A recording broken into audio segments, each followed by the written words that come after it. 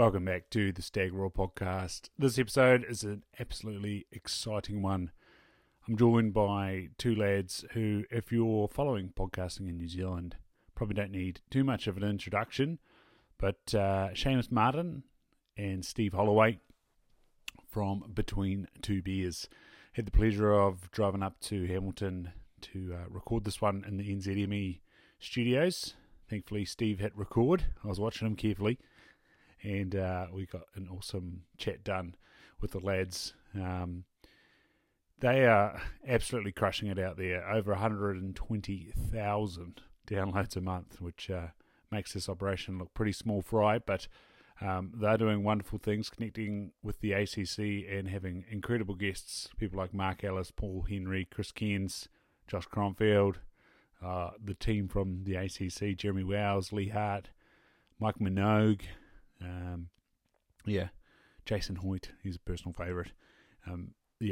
Fantastic episodes there on Between Two Beers. If you haven't come across them, make sure you head over to their podcast and check it out. You won't be disappointed, and you'll likely hit subscribe. Make sure you've hit subscribe to the Stag Raw podcast, as well left a review, your 5-star ratings. Not many people have connected with that, given what our following is, so that's always interesting. And be sure to share it with friends. Put it in your socials, tag myself and the Between Two Beers guys. That'd be lovely if you could please do that. That's how the likes of Between Two Beers get out to 120,000, and hopefully we can do the same here on the Stag Raw. Plenty to go round. We crack into some arepas. If you're wanting to order yourself a supply of arepa off their website, you can use the code STAGRAW for 20% off. And without further ado, let's dive into this awesome conversation with the lads from Between Two Beers, Seamus and Steve. Enjoy.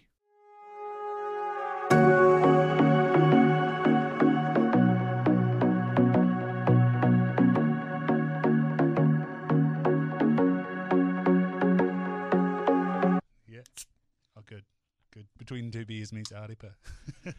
Seamus, you were saying you got the shits last time, though. I did, yeah. I got one of these from across the road from where I worked, and between opening it and drinking it on the walk back and then eating lunch, I then had violent diarrhea. Good. As we said, it's probably the pine bark extract or vitamin C. Yeah, I Googled straight away thinking, it can't be the chicken. Common guest, Morgan Penn was speaking the other day about high-dose vitamin C, how quickly it can move through you. How did you find Morgan Penn?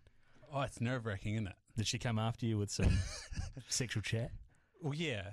Obviously. Well, the first one I was recording in a cupboard. Oh. I've got to the ground. I was recording in a cupboard, for acoustics. It didn't really work. But, on Zoom. So that chat was very nerve-wracking. We talked about softcock worship. We didn't go there now, did we? There? No. And then the second time I went up to Devonport, and I was hardcock worship. Yeah. No, well, she was trying to tell me that you can fix a broken coccyx with a few therapies. I said I'm okay with it. Thanks, Morgan. Yeah, it's an intimidating situation, eh? Not a broken coccyx, but both. Both. Yeah, both intimidating. I'm going to have to Google softcock worship later on. Yeah. Yeah, it's one of the most popular episodes if you want to. So she was saying too much vitamin C gives you the shits. No, it does. That's a good cure if you've got a cold. Just overdose on vitamin C, and you hit the mark when you've got the shits. Okay. Yeah. I'll take that one away. Didn't learn that one in the States, Stephen? No, I didn't come across that one. No. That's good knowledge. Knowledge is power. What part of the States were you in? I was in New Jersey, Monmouth University. I don't know if you remember a man of similar age, Jersey Shore. Remember the show? Watched a lot of it. Jersey Shore, yeah. So we were down sort of in that area. So a lot of blowouts and guidos, they called them, sort of the oomph dance music. But yeah, good time. Were you there that actual time?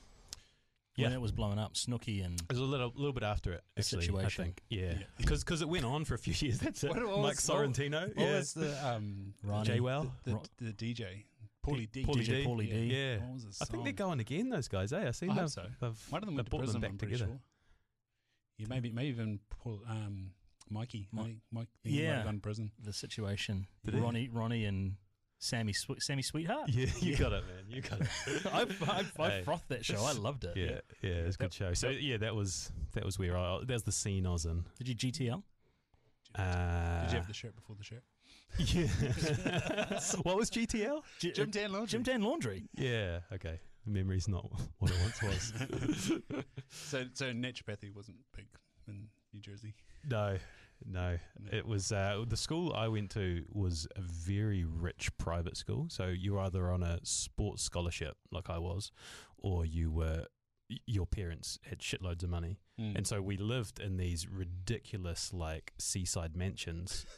Like there was a soccer house and there was like 11 bedrooms in it, and I had one of them, and there was just parties there, 2 times a week, and it was just a ridiculous opulent mansion. And yeah, I sort of thought that was normal. That was me at 18 thinking that this was what the world was. So Thursdays and Saturdays, was it? Tuesdays, Thursdays, Saturdays, yeah, depending on when the games were. Jesus. But, yeah. Good party time. Good. It's one of my big regrets not going to US college. Yeah. I should have. Dr. Wilcox was our football coach at Hamilton Boys High, and he was like, you should definitely go. So is that how you got there? Eh? So a school teacher was like, get over there. Well, that was how he encouraged me. I don't know whether Doc encouraged you to go that path. No, he was too focused on his push-ups. He was. Did he hold a record for was it pull-ups or push-ups? Push-ups. I think he had the New Zealand record for most consecutive push-ups. Yeah. But that's how I got over there. One of Scotty Granville, who was a few years older than me, like a bit of a legend in Waikato football circles, he went to Monmouth, and we were looking for a scholarship opportunity. Reached out to Scotty. He said he sort of pulled me over with him. But that was how it worked back then. If you had a Kiwi link, that was as good as gold. Like because I think Mikey Cunningham went. That's a name. That's a name. He's the year out. He was the year ahead of me, and then I can't quite remember the next guy from Caversham who was the year below me who went over. But yeah, that's about all I have. And did Chisholm? Did he go? John Chisholm go? JC. Yeah. Holy hell. Because he was playing with my brother. So really, yeah. who's he? Well, no, he was just humble goalkeeper from Invercargill. Yeah, right. Yeah, a few federation tournaments and Small world. Oh, well, it's I've got the old Queen's Park. Yeah, I saw that. I saw that straight away. Do you know much about the Southern Premier League? I would know. I would hazard a guess. I would know far more than Stephen does about the Southern Premier League. Shay's got a wealth of little cultural niche knowledge about lots of different topics. So yeah. So we were in the Southland Spirit days. Yeah, we had Craig Chipperdale come down to Invercargill. Yeah.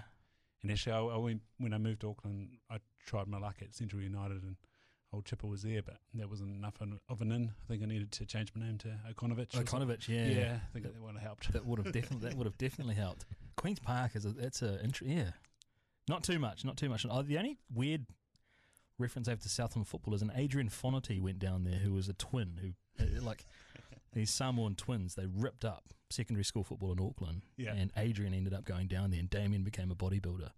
He might have been at Waikato FC when you were there, actually. I do remember a bodybuilder.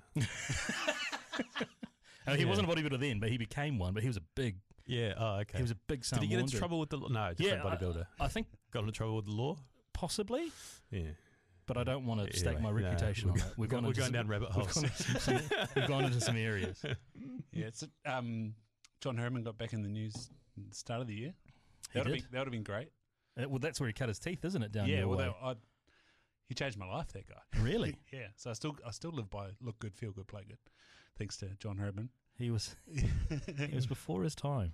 Oh, it was come to Invercargill, like what a random spot, and he was just bringing up video and telling us all these formations and passing it back to the goalkeeper and like playing it from the back, and we're like, what do you mean? Don't you just kick it down the field and hope for the best? Oh, is that where he started? I don't know that. Yeah.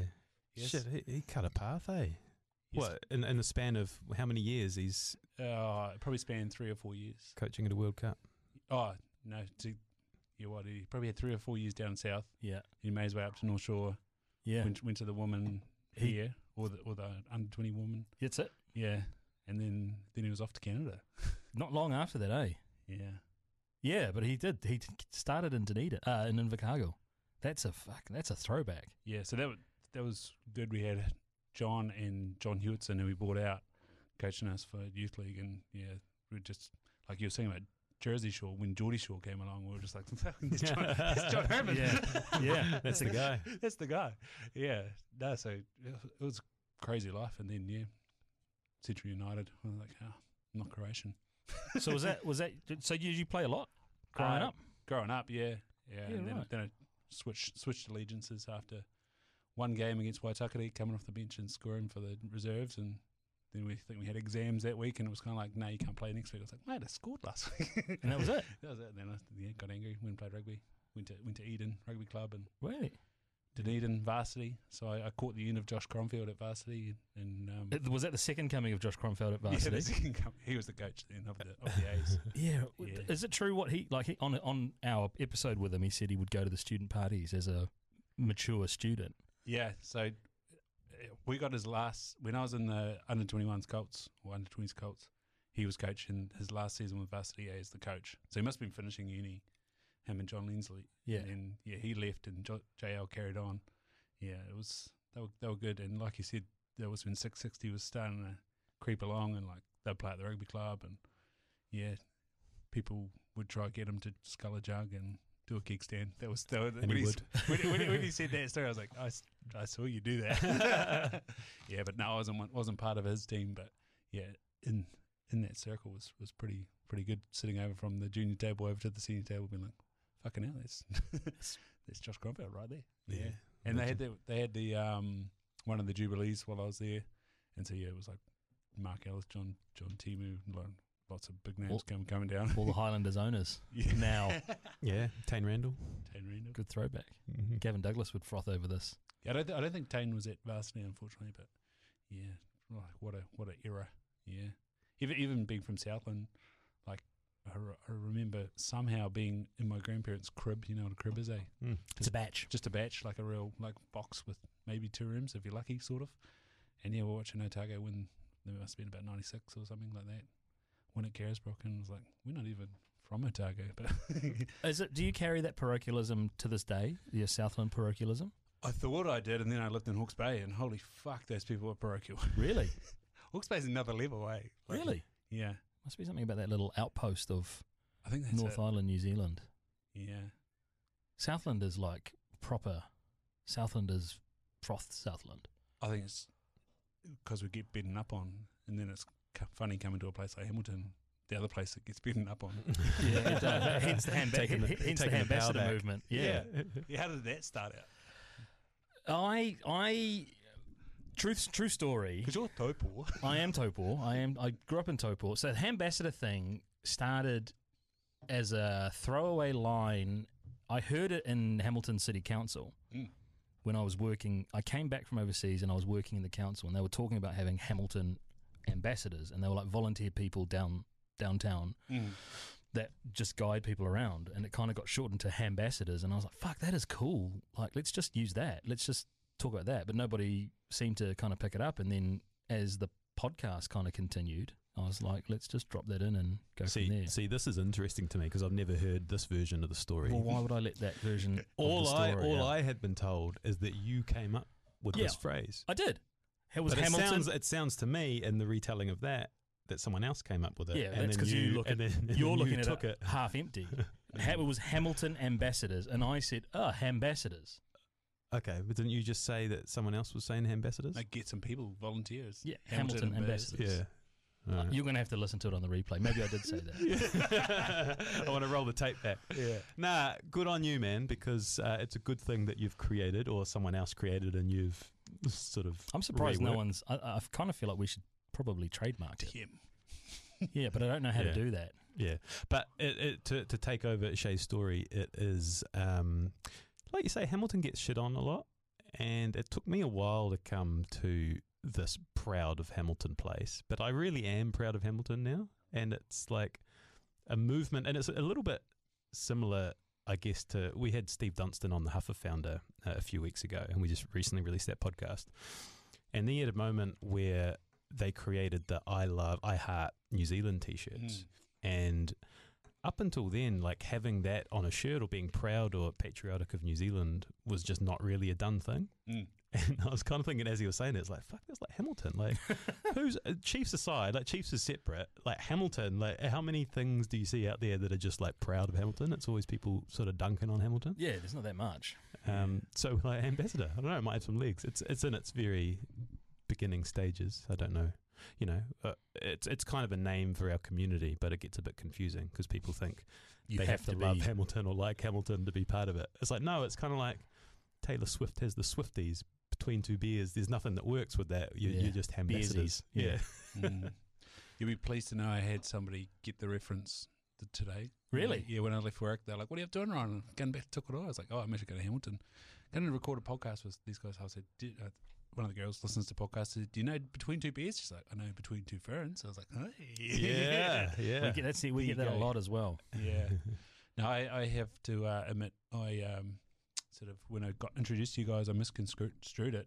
They said, I listened to Between Two Beers. I was like, oh, yeah, Bert Kreischer and Tom Segura. And they're like, Yeah. Was that 2 beers, 1K? Yeah, 2 beers, 1K. Yeah. And then it wasn't until the Luke Kiwi's podcast, it was like Between Two Beers. I was like, oh, that's what that guy was talking about. Yeah.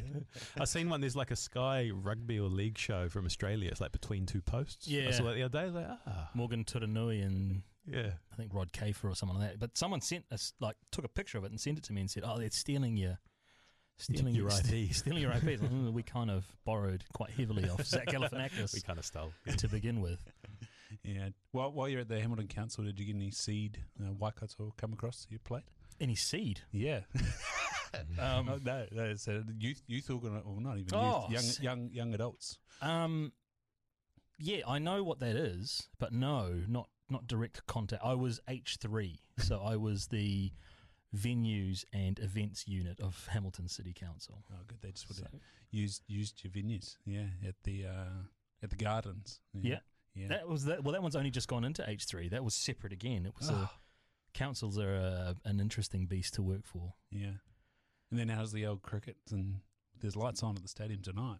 Yeah, that's the FIFA Women's World Cup gearing up. They're doing all their testing for broadcast, I guess. The time stamping this, but the Zambia versus Japan game is here on Saturday night. Has been on Saturday night. Yeah, sorry, yes. And what a game it was. Who would have picked that result?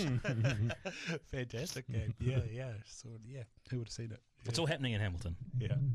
So, do you get a bit sort of envious to see that going on, having been part of events? Oh, I do, because when I really wanted to be a part of it, and it just hasn't worked out that way. So my involvement will be as a fan. But with what did you want to do? Just again as a I don't know, as someone who is proud of Hamilton, and I was the venue general manager for the Under-20 World Cup that we had here in 2015 football FIFA tournament.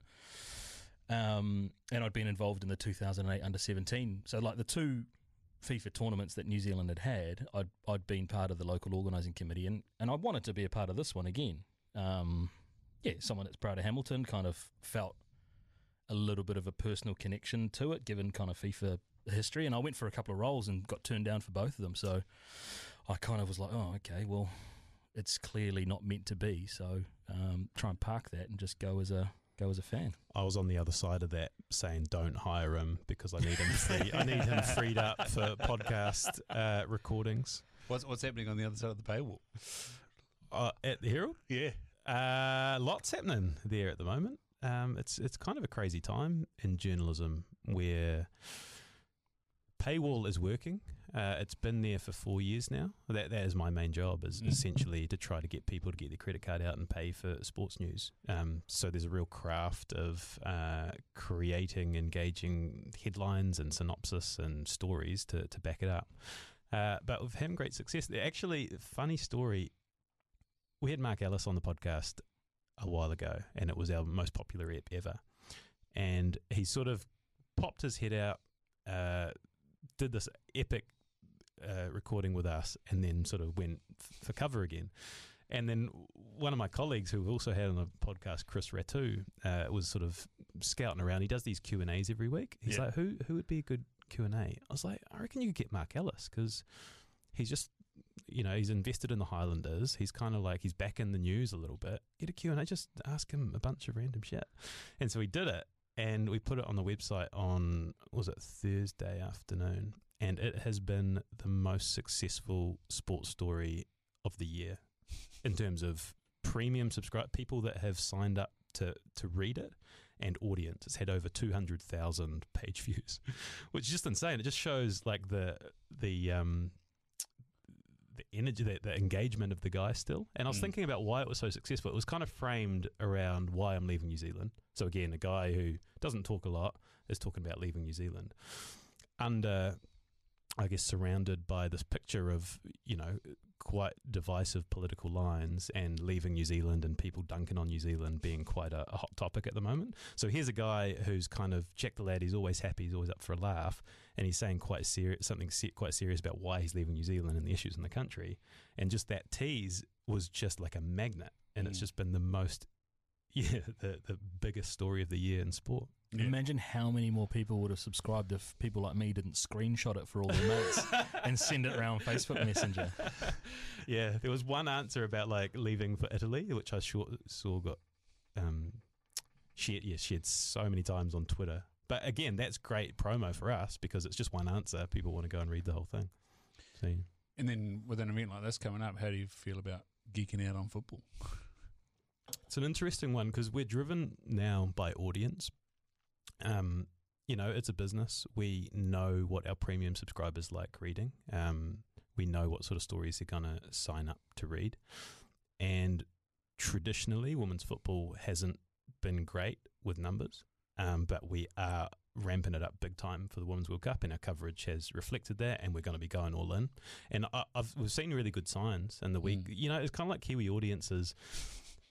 They just tune in the week before a big event, or the day of. I imagine like Thursday morning, people are going to be like, "Holy shit, this thing's huge!" Again, time stamping, but this is before. I'm talking about before the New Zealand-Norway game.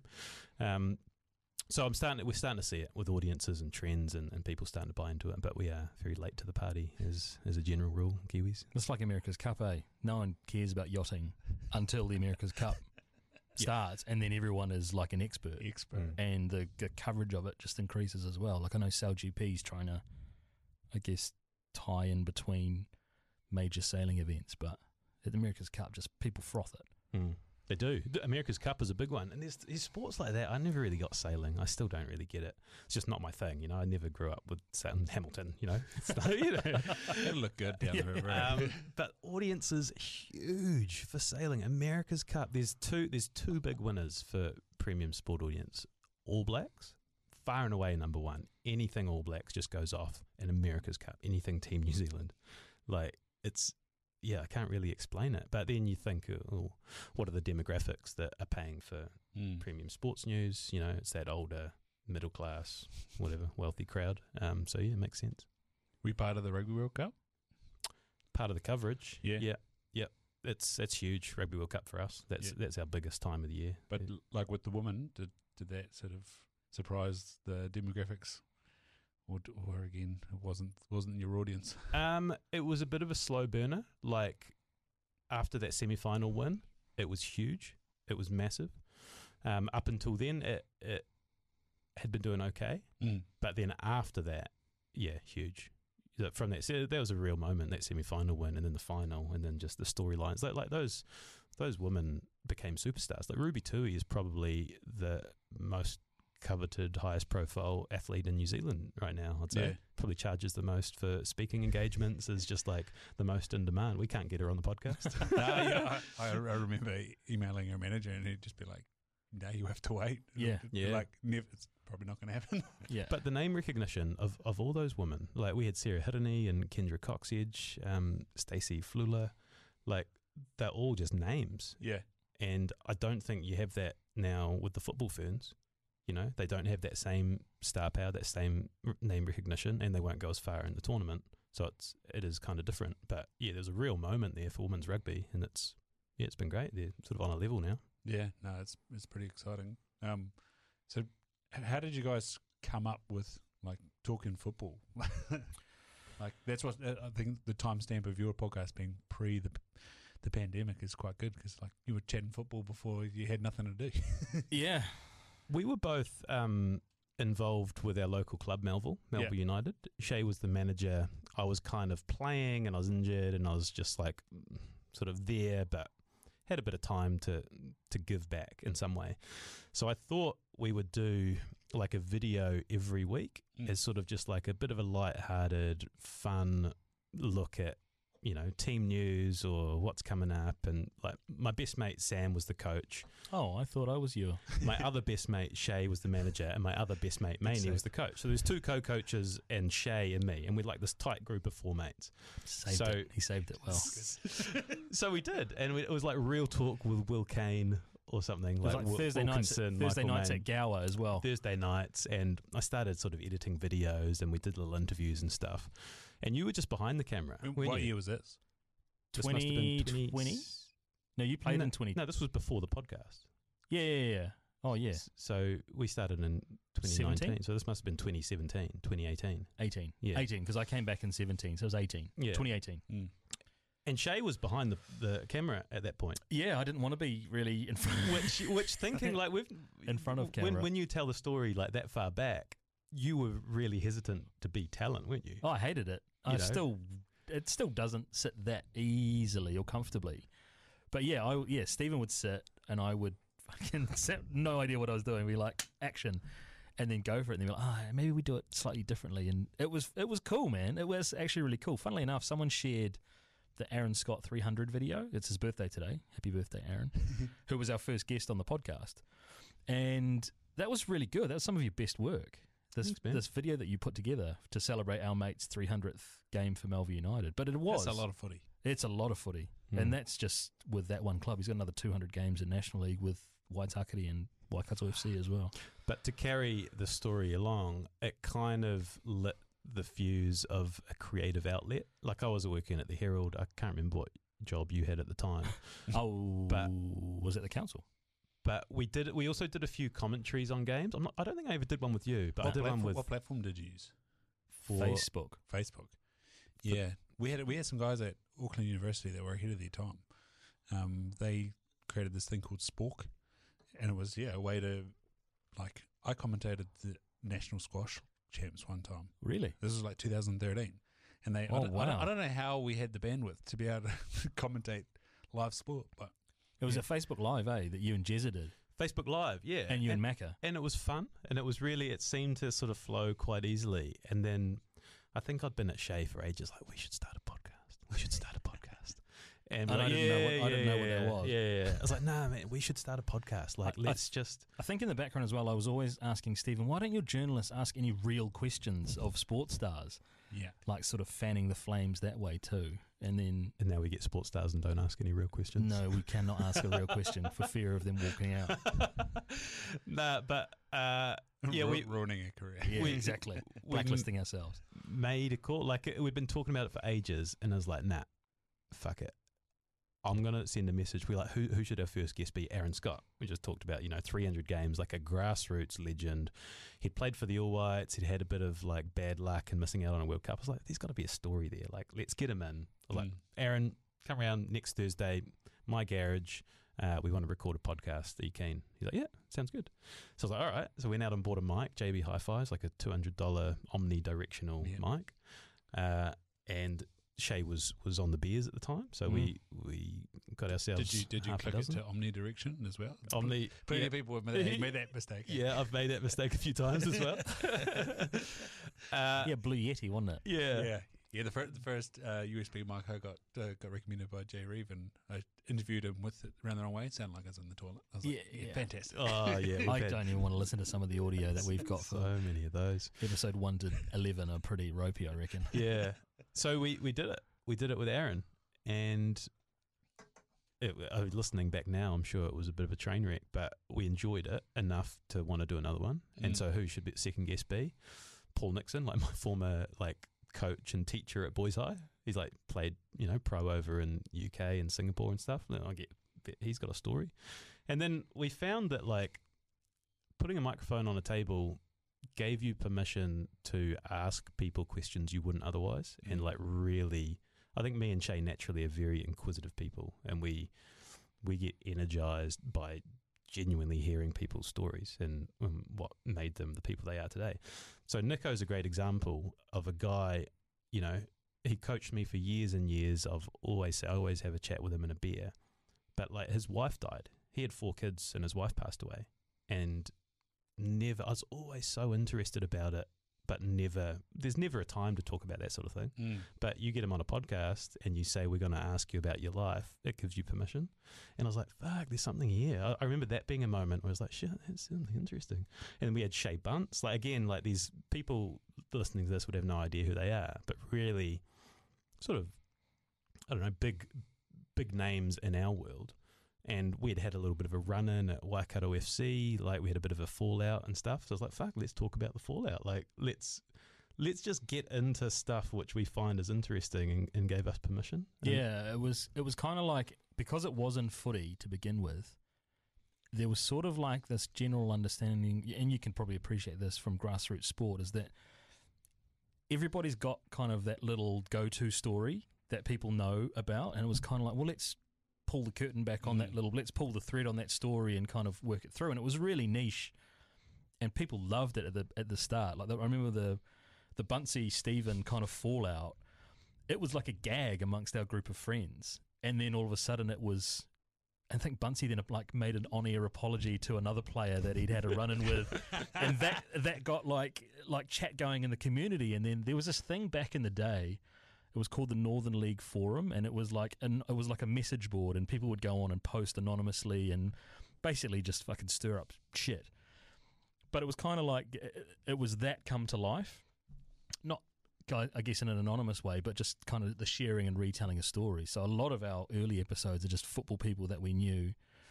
Stephen's brother-in-law and another mate of ours, Tinks, that was a great, they were both really, really good youth footballers, but kind of never really progressed to the level that everybody kind of thought they would. So like Stevie said, it was an opportunity to kind of go, well, what went wrong? Yeah. And have a serious kind of conversation around it, which was pretty fucking groundbreaking when I think about it. Yeah, and just as you're saying that, looking back, like, podcasts are very popular and hot at the moment, and everyone wants a nice shiny new object. But I think back to the reason that we've stayed the course and the reason that it's been successful is because in those early stages, there was no expectation whatsoever of audience, of making any money from it, of anything, except we just enjoyed doing it. It was our favourite time of the week to go and hang out with these people we found interesting, have a couple of beers and just unpack their lives, and it didn't seem like we would travel to Auckland to talk to these people, which was quite a big uptaking with sort of busy lives, but it just made sense, we just week after week we're like, oh, who are we going to do next? And it's sort of, because is that the same for you? Like, you're deeper than we are in this game. Is it just a natural curiosity that you've got as well? Yeah, and like I was saying to Stephen before, you get to the end of one weekend and you go, fuck, what am I going to do? And then I'll just see somebody that I'm curious about, and then all of a sudden it'll fall into place and you'll get it done. And it's just like, oh, I've got another one in the can. Next week's fine and sorted. And yeah, I just love talking to people, like, reasonably extroverted. I work as an optometrist, probably don't have enough time with that, and so it's just great to then be able to ask more and more and more questions of people and find out their story. Like, my tagline's life less ordinary, and so it's kind of like, that's all it needs to be. Like, how the hell did your journey and path end up there? And I know for myself, I've done a whole lot of random things and been on the cusp of a few stuff, but it's kind of like, well, I'm always striving for my little goal, and I don't ever feel like I've succeeded in anything. But, you look externally at other people and go, holy cow, you're doing well. And I'm sure it's in their head like, no, I'm going there. and I love hearing that story and that continued drive to do something. So how many times have you had people go, oh, I've got nothing really to talk about? Often. All the time, eh? Yeah. I'm worried about that mouse, Steve. Are you shifting that mouse? Don't worry about me, man. Don't worry about yourself. We've still got red lines going. Boom, boom, oh, boom. yeah, So okay. Good. Are you still involved in football, or like you've got a young family now? Yeah, not as much. As probably the most detached I've been from football ever, I'd say. Can you watch it? I don't know about that. I've heard a lot about Coach Stephen on Saturday. Well, yeah, I meant like Melville and like men's football. I coach both of my kids' teams on Saturday mornings, so that's great. I love that. But in terms of, I've been to fewer games this year than probably any other year of my life, watching first team football, and it's just time, busy. What about you?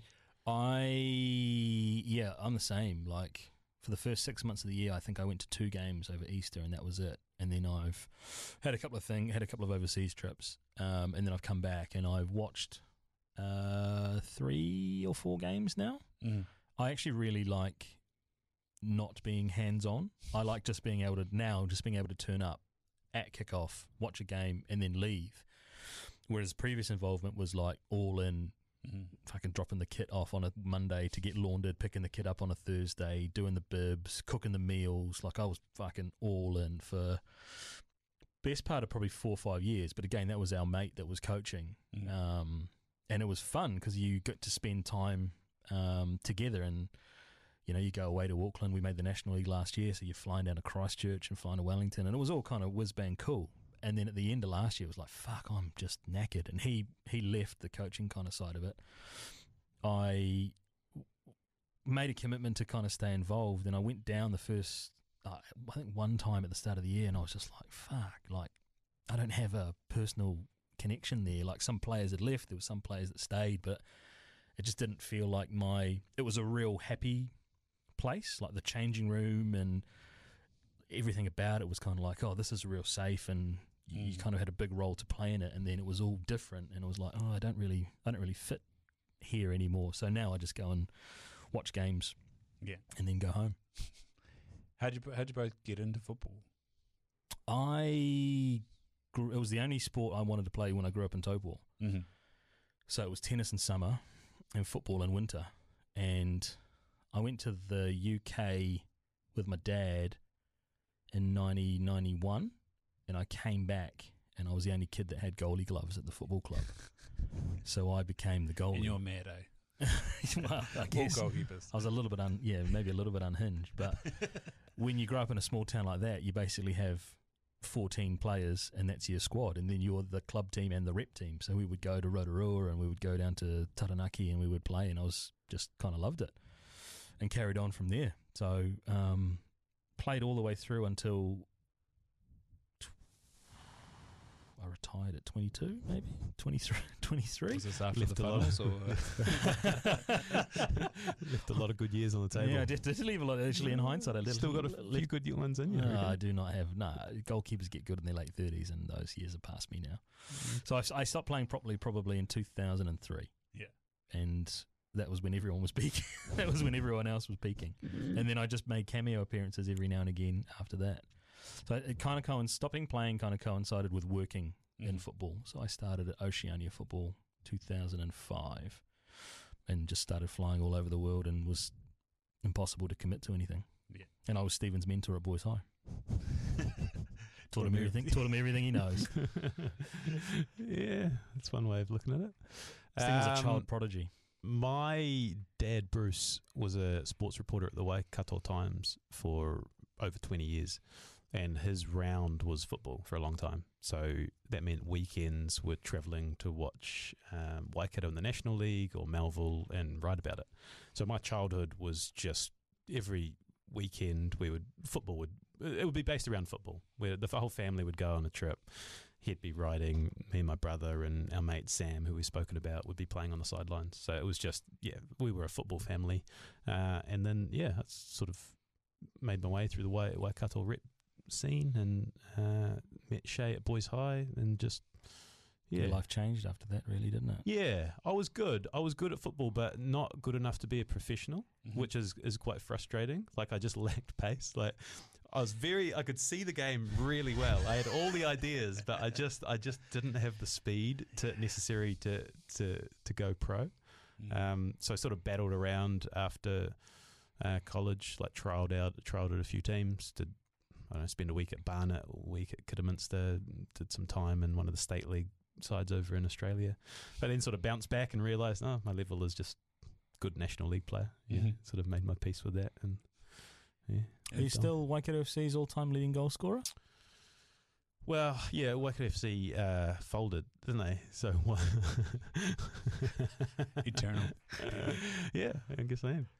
So without the pace, what sort of formation would they play for you to get so many goals? It was kind of like a goal hanger. Fucking hell. Get your tongue out of his ass. Gee. Because I got nicknamed Bulldozer because I was about the same, not enough pace, but just sturdy enough, and we'd play 3-5-1, and it fucking sucked because I get my ass kicked out of me. Yeah, right. But yeah.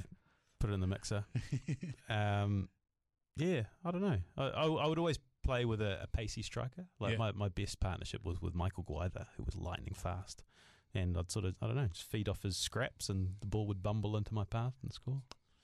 Number 4 on the Melville all-time goal-scoring list? Is it? Or 3? Cozzy, Mark Evans. Evans, Cozzy. Yeah. You? Yeah, maybe. What was it about Melville? Because playing rugby in Waikato, like obviously we had some good battles out there in rugby, but what was the vibe with that in football out there? I followed my friends, so I never actually played. I played. Why were they such a good club? I played 2 games for them. I don't know. They've always had the best facilities. They've got 8 pitches there. No. It's just one of those ones. It's always Melville or Wanderers, depending on who's there. I know now, they're definitely, because our mate Sam set up an academy, which means that they can actually bring their own talent through rather than paying people, whether you like it or not, open secret, bringing people down the motorway to play for them and train 2 nights a week. So I think it's kind of built on those foundations that they've got a bigger base to select from and kind of working on their youth. But it's kind of a weird club, like a yo-yo club, like kind of works in 3-year cycles of boom and bust, depending on which Welsh player comes out to support Steve to score goals. Yeah. I think I just follow my dad. I was thinking about my life. Like I just follow my dad's path. You know, he was a sports journo. What have I become? I never really wanted to be a sports journo, but I sort of found my way into that. He was president at Melville for about 10 years. So, you know, followed him there, played in the age group teams and first team, and yeah, it just seems like a good fit. It feels like home there. Yeah, like I say, a lot of our really close friends have played and coached and know the old boys. It's Did you ever play any other club? I played Wanderers. Yeah, with Rog. Yeah, Rog for a season there, but otherwise it was just Melville, I think. You're saying about that dirty, open little secret that people get paid. Like, why can't club football be semi-professional? Why can't we have like systems? Like I said, I went to Central United for half a season. That was coming from Invercargill. That was bloody eye-opening. Kiwitea Street, like holy shit. Like, why can't it be like that? I think it all stems from trust funding. Like it kind of breaches the trust funding rules, which is where football gets most of its kind of income from. So, yeah, there'd have to be some pretty interesting ways to kind of get around it. And there are interesting ways to get around it, whether fucking administrators want to be real with the fact that it happens or not. But yeah, I think that's right. Because so much of the money is funded by, I'm not sure if it still is, this is years ago, like pokies and trust funding is where it sort of like props the league up. But in order for that money to come through, it has to be amateur. It can't be professional. Ascot Park Hotel. ILT. Yeah. Yeah. So I think it's like 150 a week or something that they. Yeah, that's the level of reimbursement that an amateur player is entitled to, outside of their coaching commitments. Yeah. Which they can get reimbursed for as well, or get a salary for, but those need to be declared very clearly with New Zealand football. You've looked into so many shows. Well, I've got a theory on how you could get around it, but it's still in progress. Yeah. So, how does football grow in this country? Fuck, it's a great question. I think that the issue football has is, if you go in New Zealand, if you go and watch rugby right now, like you watch Super Rugby, you're watching the best players in the world. Yeah. You go and watch the Warriors, you're watching the best rugby league players in the world. You know, you go and watch a National League football game and you are watching like, the 25th level of football in the world. And when everyone can watch Champions League and World Cup and the very best on TV, and then they see live the product, which live and supporting and having that community and stuff is really important. It gets a certain amount of people there. But at the end of the day, the product is just so far removed from what people know as the best. So it's like, how do you close that bridge? Even watching A-League, it's like, yeah, it's better than National League, but it's still so far removed from the top leagues. Like if I'm watching a game on TV, unless I'm diehard Phoenix and I know the players and stuff, you know, when my time is valuable, what am I going to go for? I'll go for the better product. It's very good. That's a very good answer. Yeah, I think you nailed that. Yeah. I've got nothing to add to that. I mean, qualify for some more World Cups would be a start, because then you get to see relatable players on the world stage. But until that happens more regularly, you're right. The product comparison is outrageous. It's getting better. You watch the All Whites and see how they're doing, and all the players are playing at professional clubs. Like, it's moving in the right direction, but That has flow on though, right? If the more guys that can play at a good level, show clubs that they are good, the more they get in, and then the more, like you say, with going to the States. So our old mates over here, what about next person off the rank? What else you got there? Who else can we grab? Yeah. That's And I gonna think happen. one other point, and I'll tip a cap to our mate here, we need to have better coaches in New Zealand coaching our younger players, our better younger players. If we got better coaches coaching younger players, then they have more chance of popping out into those bigger environments. Coach the coaches. Nice, man. Yeah. Thanks, bro. Wise. That funnel story, was that like The 16 funnels. Yeah, was that like sevens or like full on football? Well, I don't know whether you can call the Because we had the Alex sevens down south. That was sevens. Yeah, and it sounded pretty carnage. I've never went, but I don't know if you can call the Tauranga City Labour Weekend tournament proper football. But there was 11. Was there a referee at least? There was a referee, and there was 11. There was 11 aside, and that was a chance for a group of friends to reconnect over a weekend and basically lock a time in to all turn up and to kind of have a good time. And I felt the energy in the group was waning and thought I'd do something about it single-handedly. Yeah. I look back really fondly on those. Yeah, they were great times. I think as you get older, you lose close friendships, and you got to work really hard to get them and maintain them, and especially in groups. And we had a really awesome group for about 5 years. We went to this Labour Weekend tournament at Mount Maunganui, and it started off, I think the first year we were all Mexicans, and then we were Hare Krishnas, and then they were Mormon missionaries, and I can't remember the others. Yeah, you got the timeline all out of whack. Was that the playing kit or? Yeah, so we would go. Pretty much. But the year we went as Hare Krishnas, like it was planned like 7-8 months in advance. So it was like, grow your hair long. The day before, we're all going to have initiation ceremony. We're going to shave our heads and leave a bit at the back.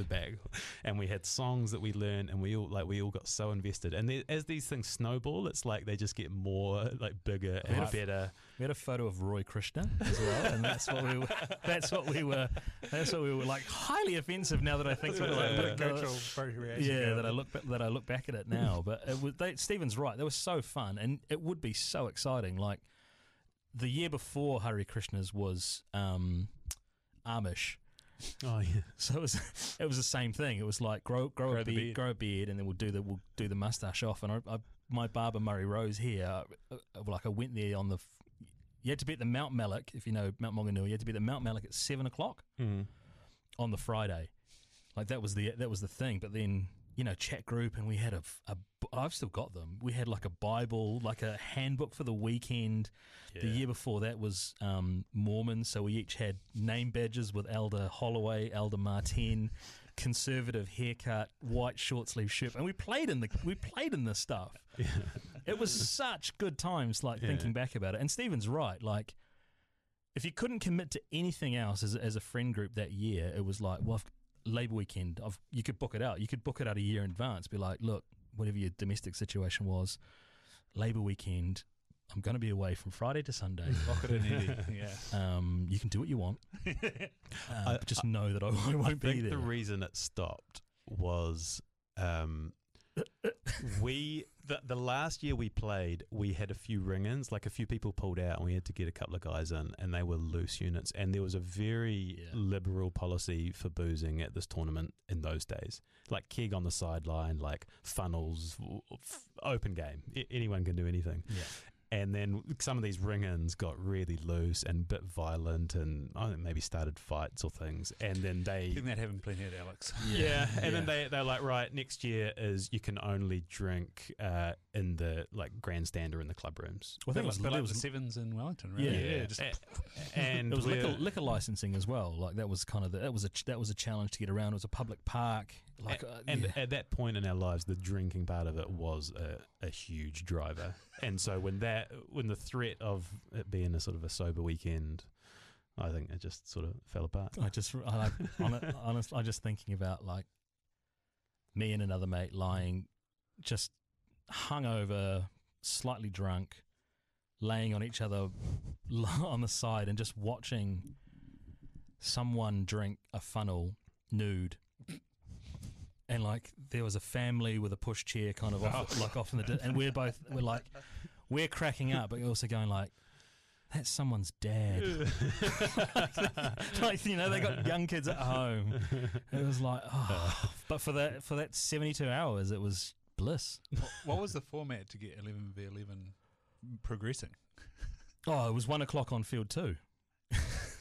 Yeah, this is brilliant. So we had a really good team. So it was all like from our football group, like really good players, and we would win every game on the first day.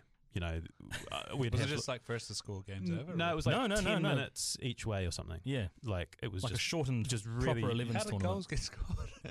Look, to be clear, we were probably the only group that were really pushing the boat out alcohol-wise. There was a lot of serious teams using it as like an end-of-season kind of get-together. But we would win every game on the first day every year, and then we would have the massivest like Saturday night, and then the Sunday games were like the knockout stages, and the first kickoff was always super early. Yeah. It would be like 8 a.m. or 8:30 or 9, and we would always lose that first game, like 4 years in a row. Like people wouldn't turn up or just couldn't be bothered, or you know. Any 95 World Cup moments? You know, Jeff Wilson on the sideline. It was basically just Sunday was turn up if you can, and then just go to the hot pools and eat burger fuel and rock paper scissors to see who could drive home. It was like it was tough. Wow, good, like great times, and that's kind of we've been really lucky with our friend group because that kind of organised get together has kind of continued and carried on. So we've got a new tradition, which is the 12 pubs of Christmas. So it's similar concept. Like you've just got to be at the Good George Dining Hall here in Hamilton at 3:30 for a hard 4. Depends if there's golf beforehand. Yeah, don't fucking. I'm a real traditionalist, so if you start with something, I believe you should kind of continue it. But golf has somehow crept into Golf's been added, but yeah, it is continuous. And we've got unsanctionedly added a new group, but it is. I think that's really important. That camaraderie, bringing blokes together. So have you had a Christmas off the booze? Yes, last year was my first 12 pubs of Christmas without any alcohol. The first 7 pubs were great. They really were. And then after our friend got assaulted at pub 8, it sort of just disintegrated. I stay like, I give myself a pat on the back. I stayed the course all the way through to 12. I dropped Stephen home. I was able to drop a few people, obviously, because I was driving, so I dropped a few people home. But like, I don't think it impaired my performance because you've got to there's a game at each pub. There's a winner and a loser. I didn't have to do any shots. I think I did a shot of Tabasco maybe actually at one of them when I lost. But yeah, no, it was still enjoyable. Yeah, that kind of giddy excitement before the first pub of like people turning up and seeing people you hadn't seen in a little while, like that didn't escape. And as I said, for the first 7 pubs, it was great. It was after that, just things got a bit silly, and I was just gone along for the ride. But I stuck the course of time. Oh, absolutely. And you had a good Christmas day. Yeah, it wasn't Christmas Eve. It was early December, so I had sobered first weekend of December. I had sobered up by Christmas Day. Oh, fantastic! So, guys, you've blown the podcasting world in New Zealand apart. As someone that, like I said, been doing this since 2007, it's awesome to see that the idea of a podcast could work in this market. And like for so long, you sort of looked at the charts and I was like, oh, these are all the radio shows. Oh, these are still the radio shows. Still are. And yeah. But then you guys sort of crop up, and I'm like, oh yeah. And then you look at what you've done, and you're like, holy shit! Like, what a buzzy journey! As you say, you just sort of started off having some fun talking to some people, then to now be part of the ACC and winning awards and stuff. What's that like? It's cool. It's so cool. You always hear people talking about like the journey is the best part. You know, once you get there, not that we're there. Like it's not the same. Like, this journey is just epic. And me and Shay literally every week are like, this is crazy, eh? Like, the amount of stuff, like the people we are able to talk to and the experiences we have as a result of this little show we started in my garage is insane, really. Like, it couldn't have gone any better than it's going. So, yeah, I think back to the journey of how we got here. And, you know, it was football to start with. And maybe the first 20 or 30 episodes were exclusively football. And then we started to break out. And then we started thinking, well, what if we did other sports? Or what if we did a musician? Or what if we did a comedian? And I think to the link of, like, I think this is pretty cool. One of the first big name guests who let us into our house when we had no profile and we were just a couple of battlers and there's no way he ever would have heard of us was Eric Murray. Yeah, I was listening to that on the way up. Oh, yeah. Oh, really? And my family's involved with rowing, so I was just like, this is great. Yeah. That was a real moment. There's been a number of real moments. That was a real moment. So he invited us to his place in Cambridge. He's like, bring some beers. Yeah, we'll have a yarn. And it was an awesome episode. He sunk, I think we bought 12 beers. I think he had about 10. I just could hear bottle caps. Yeah, he was 8 deep in the first 20 minutes. He was hoovering them back. So, epic episode with him. And then later we find out that at some other social situation, he had been at the same gathering as Ryan Fox. And he'd spoken to Ryan Fox about this cool podcast he's on and said, you should go on it. So that came back to us somehow. So he sent Ryan Fox a message. And No, that was me. Was it you? He was at the cricket, and I was standing next to him, and I was like, I think eventually he clicked who I was, and Do you know who I am? that we'd had him on the podcast because Emma Twigg was at the same thing. So I was sitting at a table, and Emma was one of the first people, and I consider Emma a friend. And then Eric came, and we were kind of three of us were talking, and then I think the penny dropped, and he was like, "Oh, I really enjoyed the podcast. You know who would be good? Would be Foxy." And then I went, "Oh yeah, that'd be great. We'd love to have him on." And he sent him a text, and he goes, "Yeah, Foxy's keen to come on." And that was it. Like, yeah, it was. How did you then pick up and run with it? Did he like give you his number, or what was the vibe? I think he did. Yeah. Yeah. So that's how the majority of the time it's literally we just get their email address or their number, and we have a pretty thoughtful message and make it sort of as appealing as possible. But then, so from that, we get Ryan Fox on. Epic episode with him, like loved it. And then his dad's listened to it. So we're thinking, someone said Grant Fox would be an amazing guest. And I thought, oh shit, I'll shoot my shot with Grant. So send him a text. Again, a guy that doesn't do interviews, he doesn't do media. He was with the All Blacks at the time. Bit of a long shot. And he replies and he said, "Hey mate, yeah, love what you guys do. Listen to the episode with Ryan, thought it was really well done. I'll be keen as to come and have a chat." Yes. So, and then you've got Grant Fox, and then you can go to other people in the rugby world and say, "We've had Grant Fox on our podcast. Like, are you bigger than Grant Fox?" You know, yeah, come and have a chat. COVID helped as well. You know, when, like you say, we'd started, and then we wanted to continue it, and we kind of worked out the technology eventually, and then everybody around the world was kind of sitting there with time on their hands, so we were able to kind of continue and go through that. But I think back as well, there's just been kind of really serendipitous moments, like Lance Cairns living at the back of one of our mates' houses in Gizzy. You know, that was a stroke of luck. Like, that's another guy that done nothing, and then with the help of the ACC, they got Grab a Seat on board and flew us down to Gisborne, and we were able to sit there for an afternoon with a guy that had done fuck all interviews that couldn't physically do them before he had his cochlear implant. You know, those sorts of things are all pretty awesome. And we kind of had a little bit of an idea of being a bit strategic about things, like having Mike Lane on, like how did that come about? Targeting people like that. Well, I mean, Stephen's working at NZME kind of has helped a little bit in terms of on the shop floor and through the Herald and seeing people around. But I can't remember how we got Lane. Well, we had Dylan Cleaver on, who was friends, right. who's good friends with Lane, and I was good friends with Dylan, and he sort of said Lane will do it. Lane will be keen. So yeah, that sort of just opened the door to the ACC, and then partnering with them has been a great move. So we were really confident with what we had. The product, what we were putting out there was great, but our audience was still quite small. We had quite a loyal following, but we didn't have any social platform of our own. You know, I think our Facebook page might have had less than 1,000 followers. Same with Twitter and Instagram. Like, we had no home, so we knew we needed to partner with someone with a big platform that could push us out. So we joined up with the ACC, and our growth, and we made a decision at the same time to release an episode every week. Up until then, it had been a little haphazard. It had been, it might have been 2 or 3 a month, and they'd be released on different days. But I listened to this podcast, Stephen Bartlett, Secret Diary of the CEO, and it was like how I've made $1 million a year doing a podcast. And he spoke about being consistent, being a part of people's schedules and lives, and knowing that on Monday morning or whatever it is, that a new podcast is going to be dropping and you don't miss. And I remember a conversation with Shay. I was like, let's just never miss. Let's, every week we have a new podcast. Like, let's just be disciplined enough to hit that mark. And the growth in line with joining the ACC and releasing a podcast every week, like, if you looked at our graph, it is just like, that was the moment where it really started to get momentum.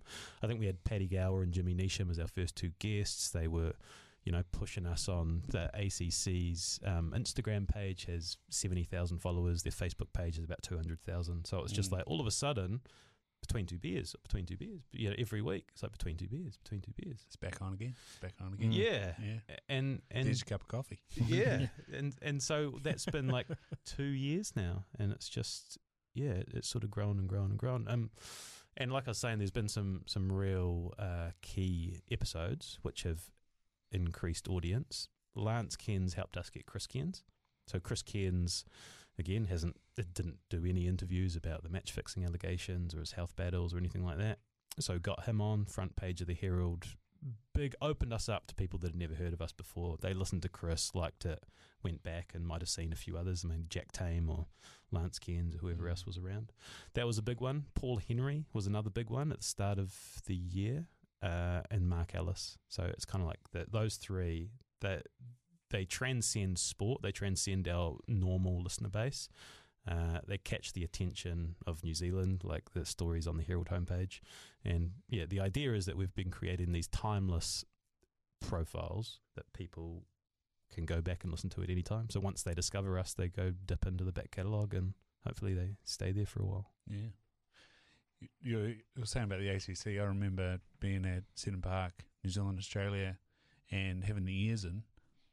And I'm pretty sure that because of the ACC, the crowd started appealing, and then they went upstairs, and then we got someone out, and we won that match. Yeah, it's a crazy phenomenon, the ACC. It's such a unique thing to New Zealand, but such a movement. I see they've got the cricket commentary back again for the upcoming summer, and it's such good listening. Fuck, it's funny. It's that whole kind of crew of Lane, Wells, Lee Hart, Jason Hoyt, like all those kind of people are such icons or such constants, I think, from upbringings. Even Matt Heath, like I used to watch Back of the Y, Masterpiece Television on like a Thursday night or whenever it was, and to be able to share some time with them is fuck. It blows me away. Like it's moments like those you kind of go, well, it's not like work. Like, it's not work really.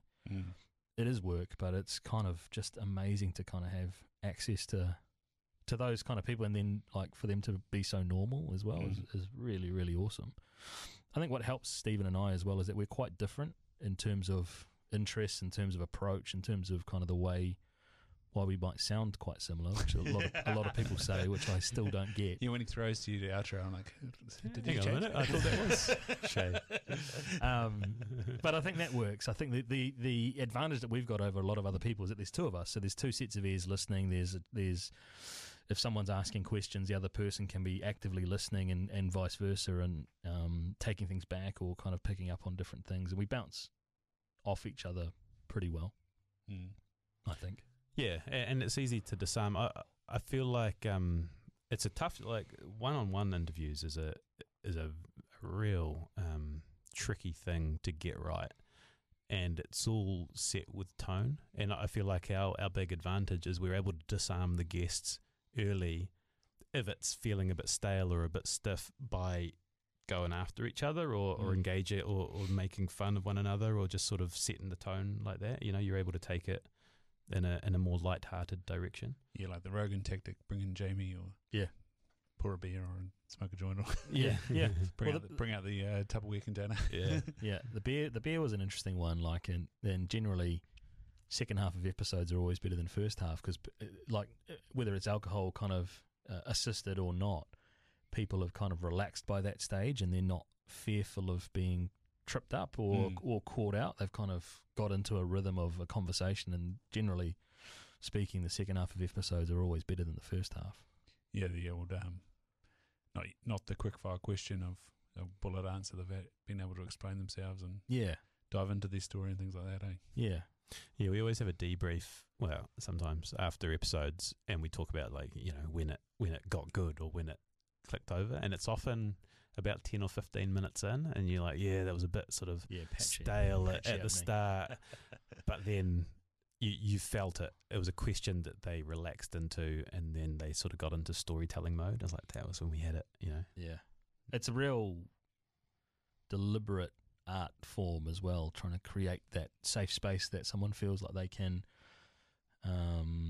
lean into their story. And I think because we early on, I can't remember if it was the Tim Ferriss podcast that Stephen recommended for me to listen to about how to do our podcast, to not be afraid of silence, and not want to fill a silence. And kind of, I think when people get into storytelling mode and they kind of almost feel like they've told their story or they're ready for you to move on, if you don't fill that silence, then they kind of feel like, oh, they still want to hear more about it. Okay, well then, and then this, and this. That's a consistent kind of piece of feedback that we get, is that we let people tell their story rather than kind of inserting ourselves into the narrative too much.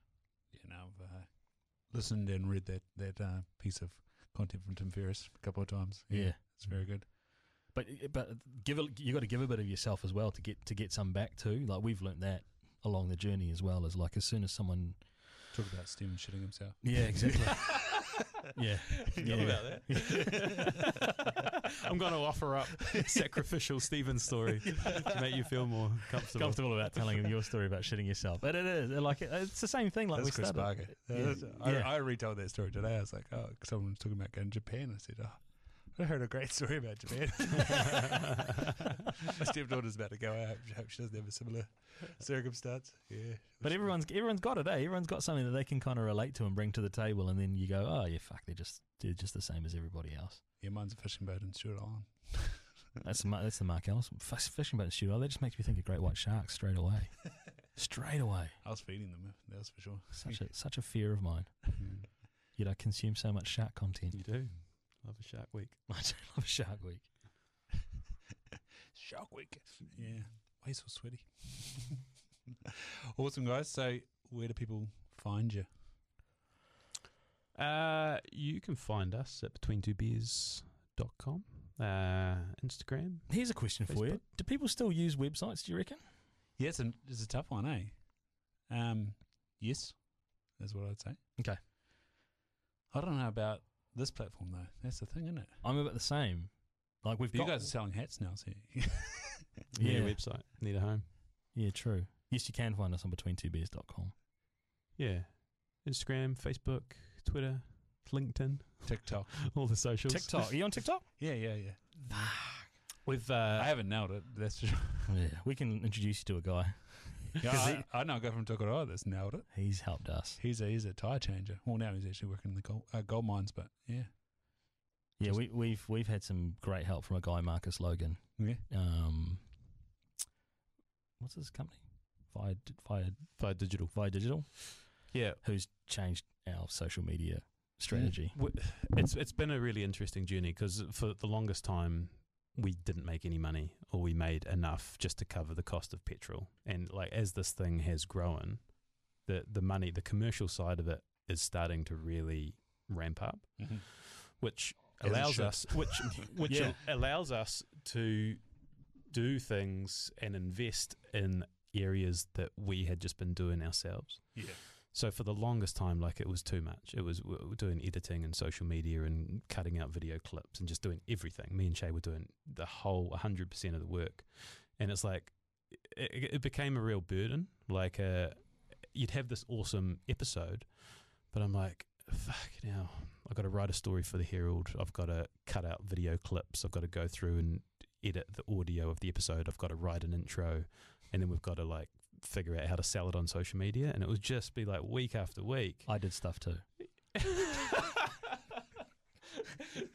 But we're the royal eye. we're in this really cool place now where we have people to help, and so the marketing side of it has always been our weakness. It's that's why we joined the ACC, because we didn't have our own social footprint, but we're working really hard to build that. So we're getting creative with Instagram and TikTok. I think we're up to 15,000 followers. Like, we've doubled our follower count in about 6 or 7 weeks. And we've got a real strategy now to just sort of be everywhere, and just the opportunities that have started to come and will come from it, of just people being aware of who you are. You know, like, we've got quite a number of speaking gigs coming up.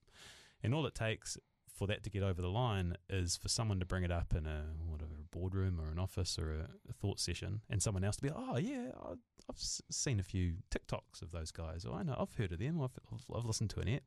And then you sort of get green lit. 9 weddings? Too many. Oh, Seamus. He's the wedding guy. Too many. I'm hanging up my wedding MC microphone for a while. But it is weird how it's ticked over to being business owners now. Yeah. And we're paying contractors, and we're hiring, you know, and we're doing all this stuff. And it's like, wow, we've sort of been perfecting the art of the interview, but now we need to figure out how. I mean, our goal is to take it full time. And I like to think that the way things are going, it's a question of when, not if. But that means being a business. That means Between Two Beers Media. That means feeding off from the big audience we've got are all these different streams, and it's live Q&As and MCs and commentary and writing and TV stuff. But it's like, shit, all right, we need to put our business hat on for that. So we're kind of learning, you know, we're learning as we're going, but it's a really exciting thing to be thinking about, like starting your own company with your mate based on something you did in your garage 4 years ago. That sounds awesome.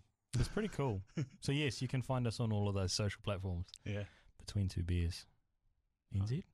I don't even know what they are. .com? I'll find it and put it in the show notes. Yeah. So my final question, lads, is each of you, what keeps you in flow? Do you have a quote or a way you live your life, or a mantra or something like that drives you along? Ice baths, fasting, you know. Yeah. I'm trying to beat Chip Kogi. What's his name? Yeah. I don't have a quote, but I have realised that things that are difficult, I really enjoy taking them on and then enjoying them.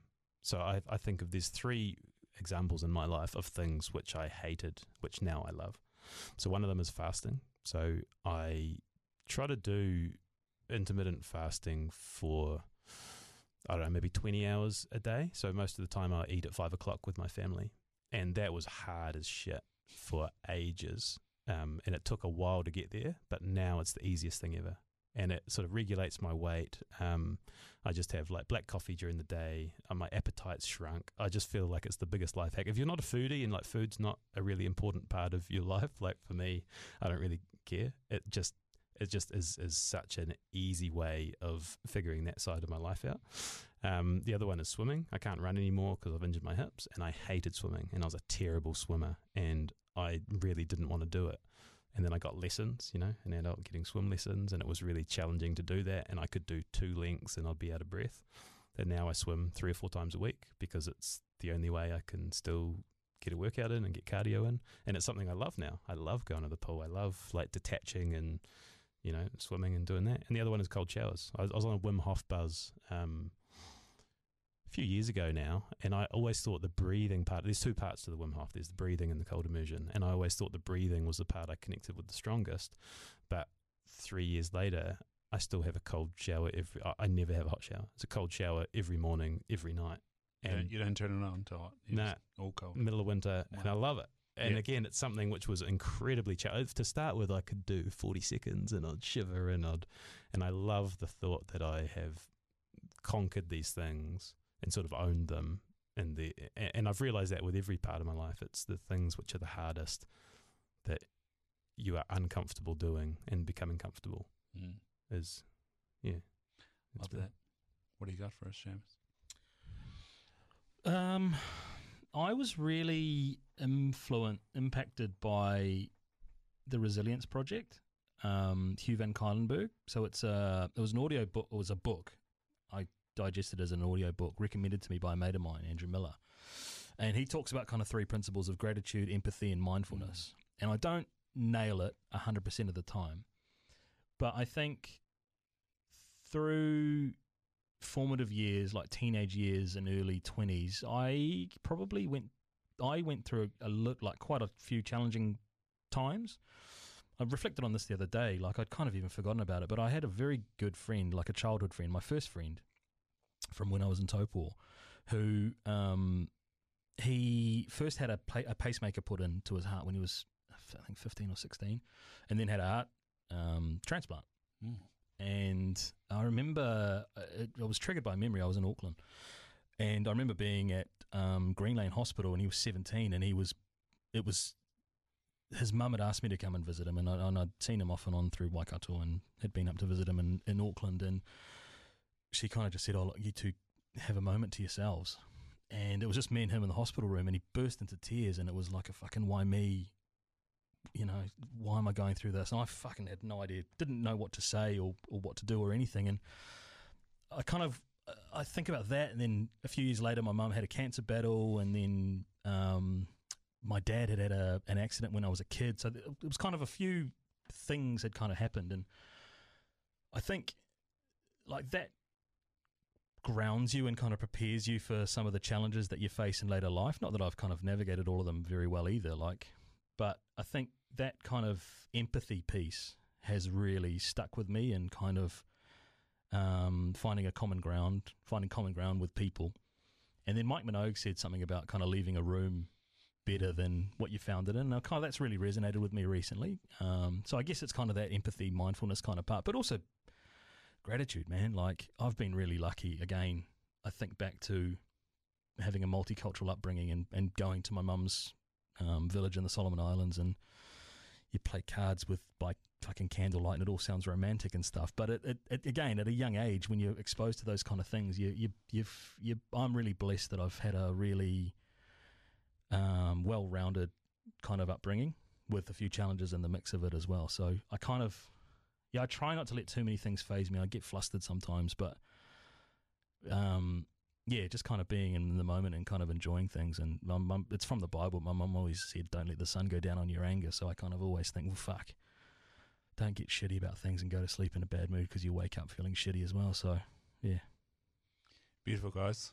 Don't know whether that made any sense at all, but no, absolutely, nice, man. Yeah, it's funny with podcasting. You go through themes and stuff. And recently, it was run by Arepa, and they had Nigel Beach, the Wim Hof side of things, and Cooper Chapman from Australia, who's a surfer, gratitude side of things. So it's all culminated in what you do have both said. It's amazing. And I'd just like to thank you both for hosting me here up in Hamilton, ambassadors, and an awesome conversation. And thanks for paving the way for podcasters out there. It's awesome. Yeah. No, thank you very much. This is the first time I think we've been asked to actually come on someone's podcast, so it's nice to pop our podcast cherry on a non-radio podcast platform, and to yourself as well. Like, fucking, without people who got onto it early doors in New Zealand as well, I wouldn't have a clue what podcasting was. So it's awesome that the community, I think, is coming up together. Yeah. And it's a really cool thing to be part of that as well. And just for me, really appreciative that you've travelled over from Tokoroa to talk to us. That's so cool. We're used to being on the other side of it, and it never felt like a job. We're always excited to do it, but it's really cool.